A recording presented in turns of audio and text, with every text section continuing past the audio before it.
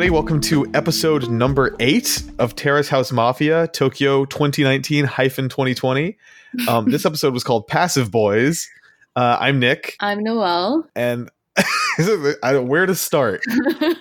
There's so much to say. Yeah. This was a fucking slapper, man. This episode popped off. I want to save the end for the end because there's so much fucking meat on those bones. Yeah. So the episode opens with a recap of what happened last time.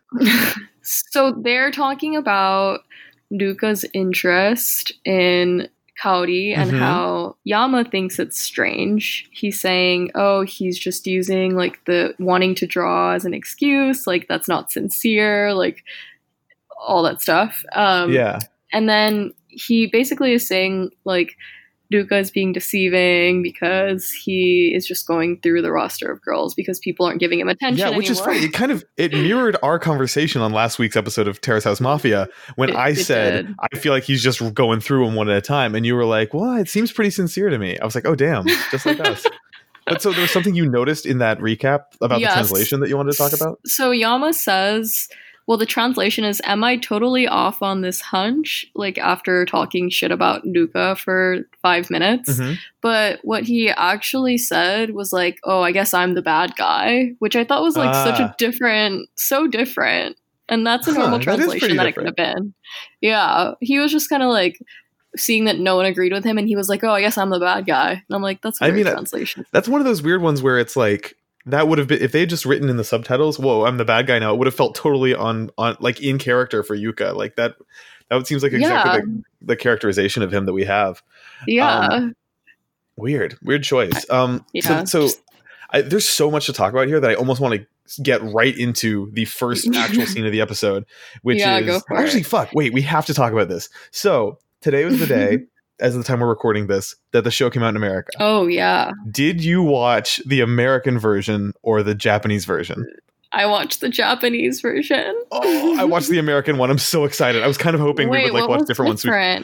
Dude, the music. What was the music?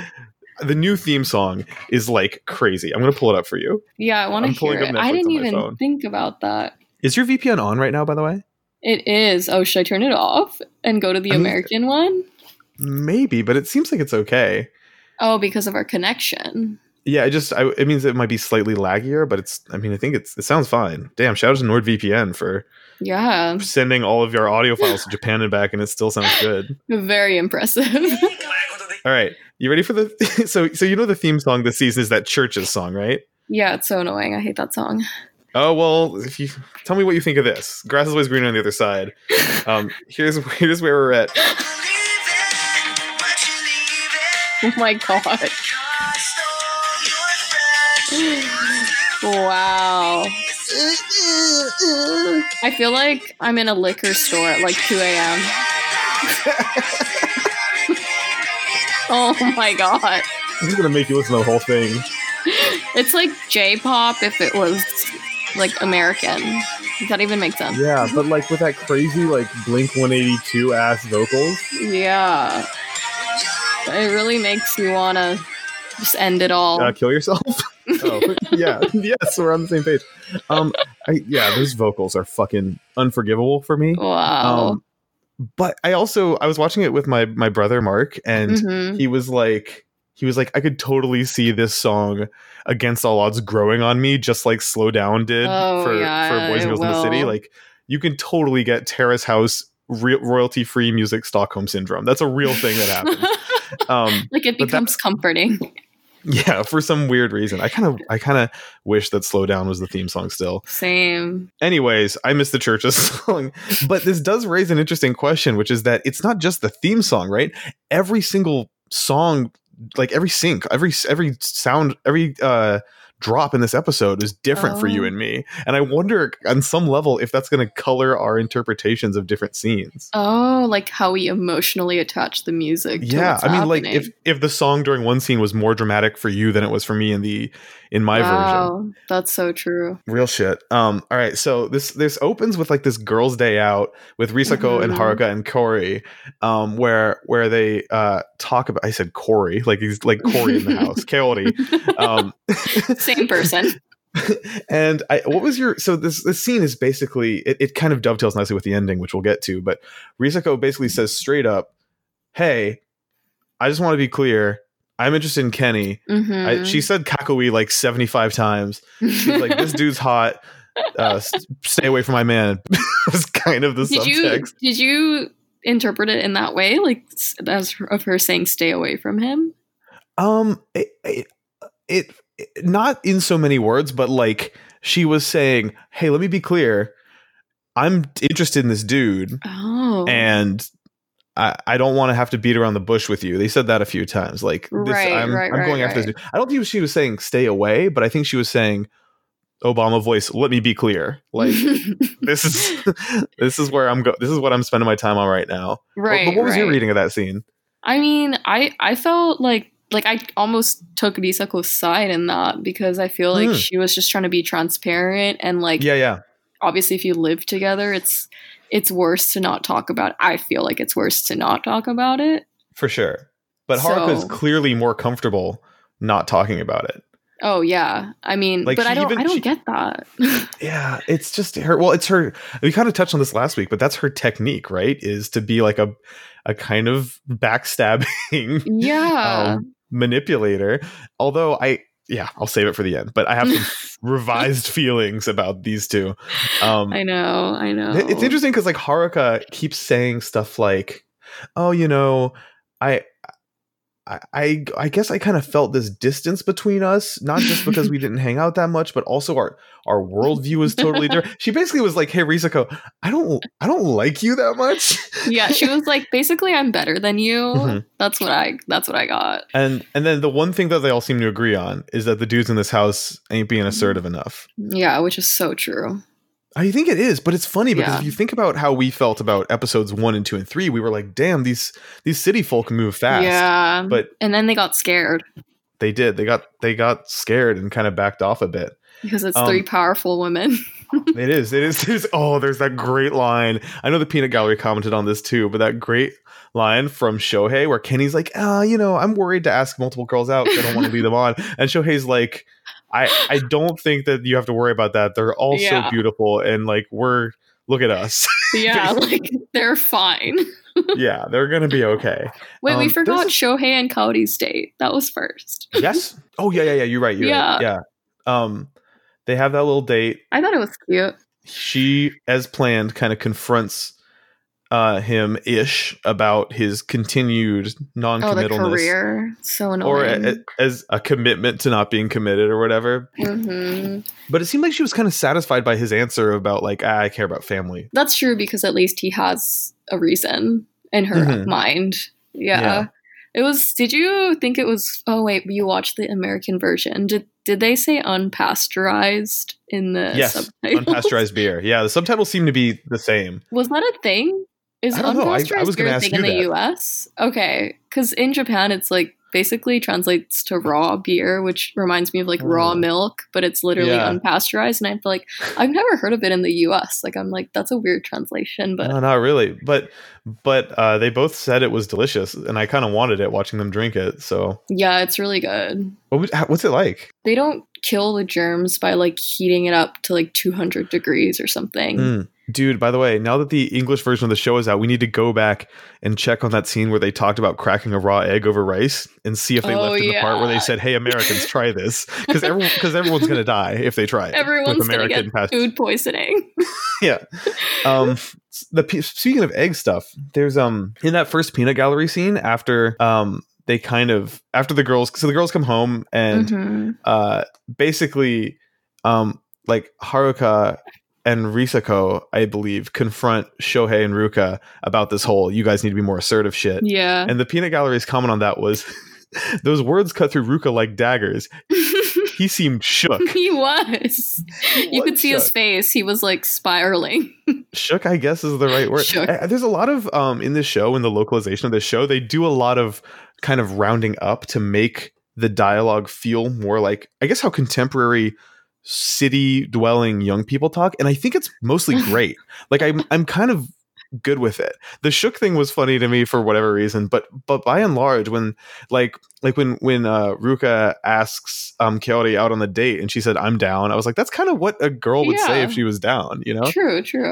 It's I guess that's what good localization is it's not just perfect translation of the text, but it's like making it make sense in the context that the reader is used to. Totally. And we're used to how 20-year-olds communicate, and that's how 20-year-olds communicate.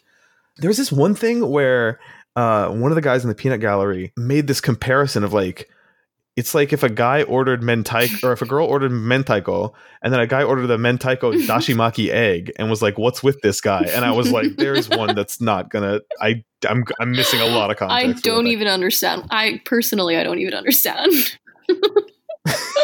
Okay, if you understand, I think I need to go back and listen to it in Japanese also, because I'm like, what are you talking about?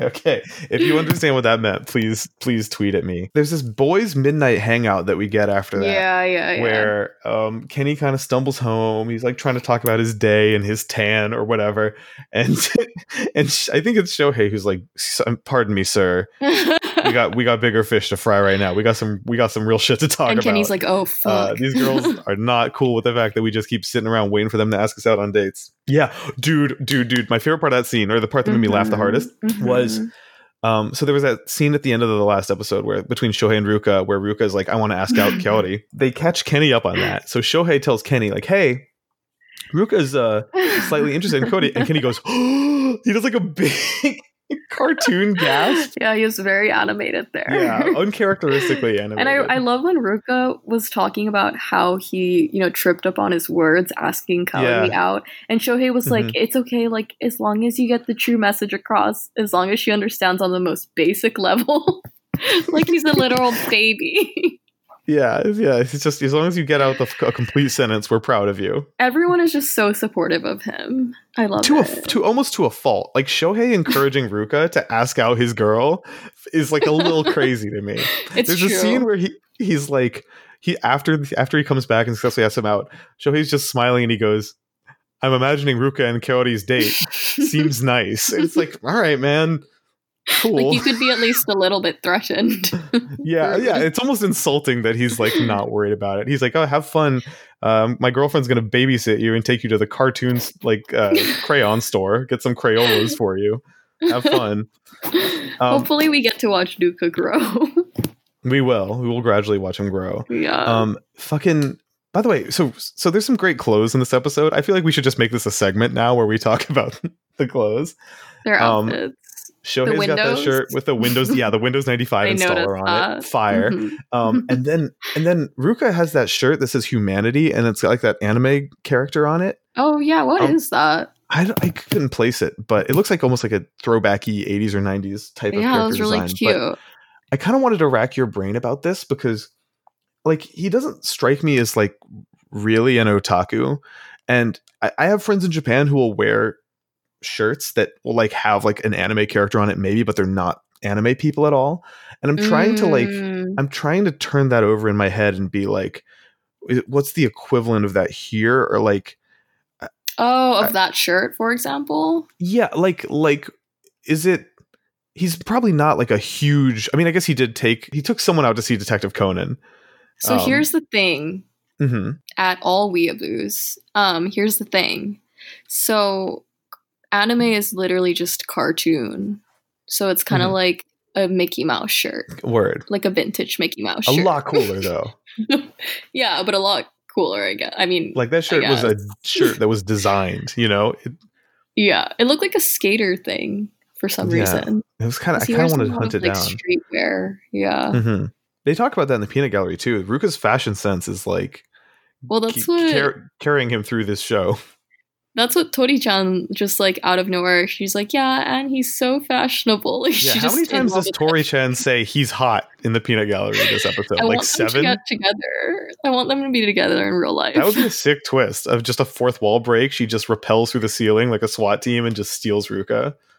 I can't, like, how could she not hit him up though? I mean, I wonder what kind of firewall there is between them, and the producers are going to somehow prevent her from getting his number.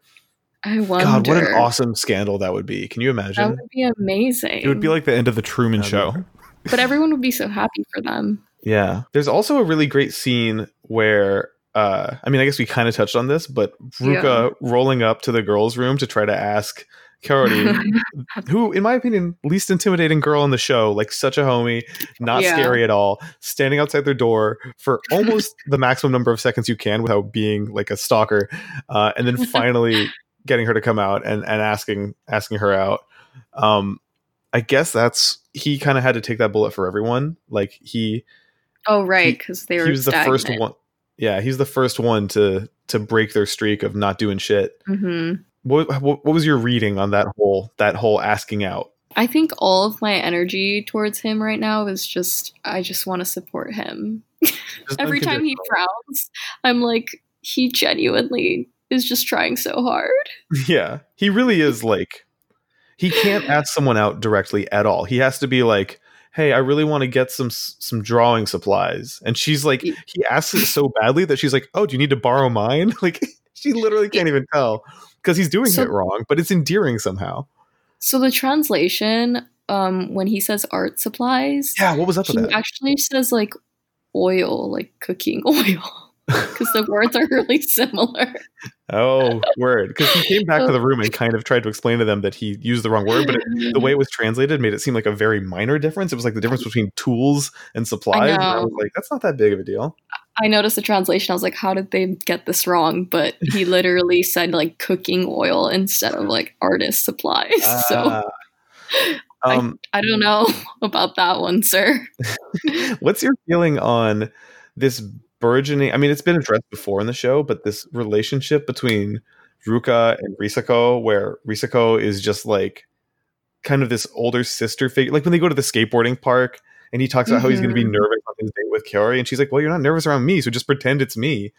I think he has really bad social anxiety. The peanut gallery seems to, at least in part, want this situation to end with Ruka and Risako, like him realizing that the true GF was like under his nose the whole time. Yeah, because they just look so happy together. Yeah, because they're comfortable. But it is like a brother sister type. At least right now it is. I think cutest, like most endearing moment of the whole episode for me is when Risako is just like sitting on that skateboard, like sliding back and forth, just like kind of kicking it. Yeah, fully adorable. She's awesome. I like when the cast members hang out as friends because we don't see that as much in this season compared to other ones. True. Like when the three girls hang out, that was the first time I think that they did. I agree. My favorite scenes this episode were all three of the girls hanging out at the beginning, and then all three of the guys hanging out in their bedroom at midnight. And I mean, I guess those were two of my favorites. I think my actual favorite is the final scene of the episode. I forgot that we didn't even mention that. I know. It was so hard to bite my tongue on this. I don't even know why. So Haruka makes this like this scene.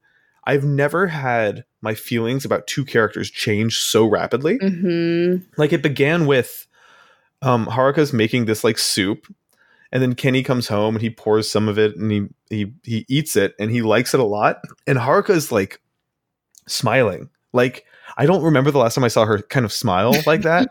and even before anything happened, even before this scene truly popped off, I was like, just caught myself sympathizing with her in a way that I don't normally. And I think it's because we've had so many insert shots the past 3 episodes of her just staring daggers at someone while like Risako flirts with Kenny right in front of her and she just looks like she wants to murder. Mm-hmm. Like he really liking her soup made her so overjoyed. And it kind of was like, oh yeah, like Haruka is she has her weird hangups about going after people who are taken, I guess, but she's like, there's a person in there. She was really cute in that scene when she made the soup. She reminded me of like a cute Japanese mom. Yeah, she just got her makeup did, so she kind of looked like a little softer than usual. Right. I forgot. And the dress. And then motherfucking Risako rolls in, gets some soup. Has her claws out. Fully has her fucking claws out, man. Like Haruka just casually throws out that she feels a little nervous to hang out with Kenny. And Risako says, isn't that because you see him as a romantic interest? Mm-hmm. And she turns to him and is like, what? Like, why would you say that? And she's like, well, I mean, not that I know, but like, that's how I think people act, right? And it's just like, it's this extended, protracted, like agonizing. Like my mouth was agape for the last half of this scene because it's so brutal. Ooh, it was. What was going through your mind as this was going down? I guess. mean, you saw her tearing up too. Yeah, which hurt. Yeah, she was like, her eyes were like, even after Kenny left and they were just sitting there, and she was like explaining how she felt about it. Her eyes were like tearing up, and it just felt like this, like very tactical. Like taking advantage of the fact that it felt like Risako took advantage of the fact that Haruka trusted her. And it's like this unspoken rule that like, we're going to have these girl chat convos and you're not going to fucking tell the dude I like him in front of, like, with all three of us sitting there. It's so, just felt like so obviously not cool. Yeah, like maybe there's a reason that Haruka didn't want to open up to Risako in the first place. Yeah, maybe she was right. I mean, that's kind of where this scene left me, was like, I kind of, Risako has fallen a lot to me in my mental hierarchy of who's the good person, like who's the main character, you know, who's the protagonist. It's really muddied that water for me in kind of an interesting way. But here's the thing, like, from the beginning, I'm always kind of taking a side in my head. I'm like, oh, this is the good guy, this is the bad guy. But, like, that scene really made me think about how human relationships are just hard, especially if you're living together. And, like, someone might be the good guy in one episode, but they're not consistent. You know, it's like we're just human. That's kind of what I was thinking when I was watching that. Very true. And it's a crucial thing to remember. Like, it's so easy to, I mean, you and I have done this kind of tongue-in-cheekly, but we've like, it's impossible when you're watching a show like this to not apply a narrative and not just be like, well, this is the hero and this girl's evil. And like in real, like just like in real life, because this is a version of real life, it's so much more nuanced than that. And people have moments where they're driven by like, I'm thinking specifically of Haruka here. Like there have been moments where it seems like her motivations were maybe ego driven or impure, but Risako has those too. People have those, and it's an interesting, I don't know. It's just made the show feel a lot more 3-dimensional to me. That like totally. Yeah. And also, I don't know what was going on musically in this scene for you, but what was in the English dub, or not dub, but like in the English musical score, it sounded like, and this is mostly for the listeners, it sounds like the song that plays sounds like that song from Metal Gear Solid 5, where that woman's like, oh, like what's that song called? It's called like Sins of Our Fathers or something. I have the scene pulled up. I don't know if this is what the music was for you, but for me, it's like... so this is when Haruka was kind of telling Risako, like, hey, that wasn't cool? Yeah. Here's what it sounds like.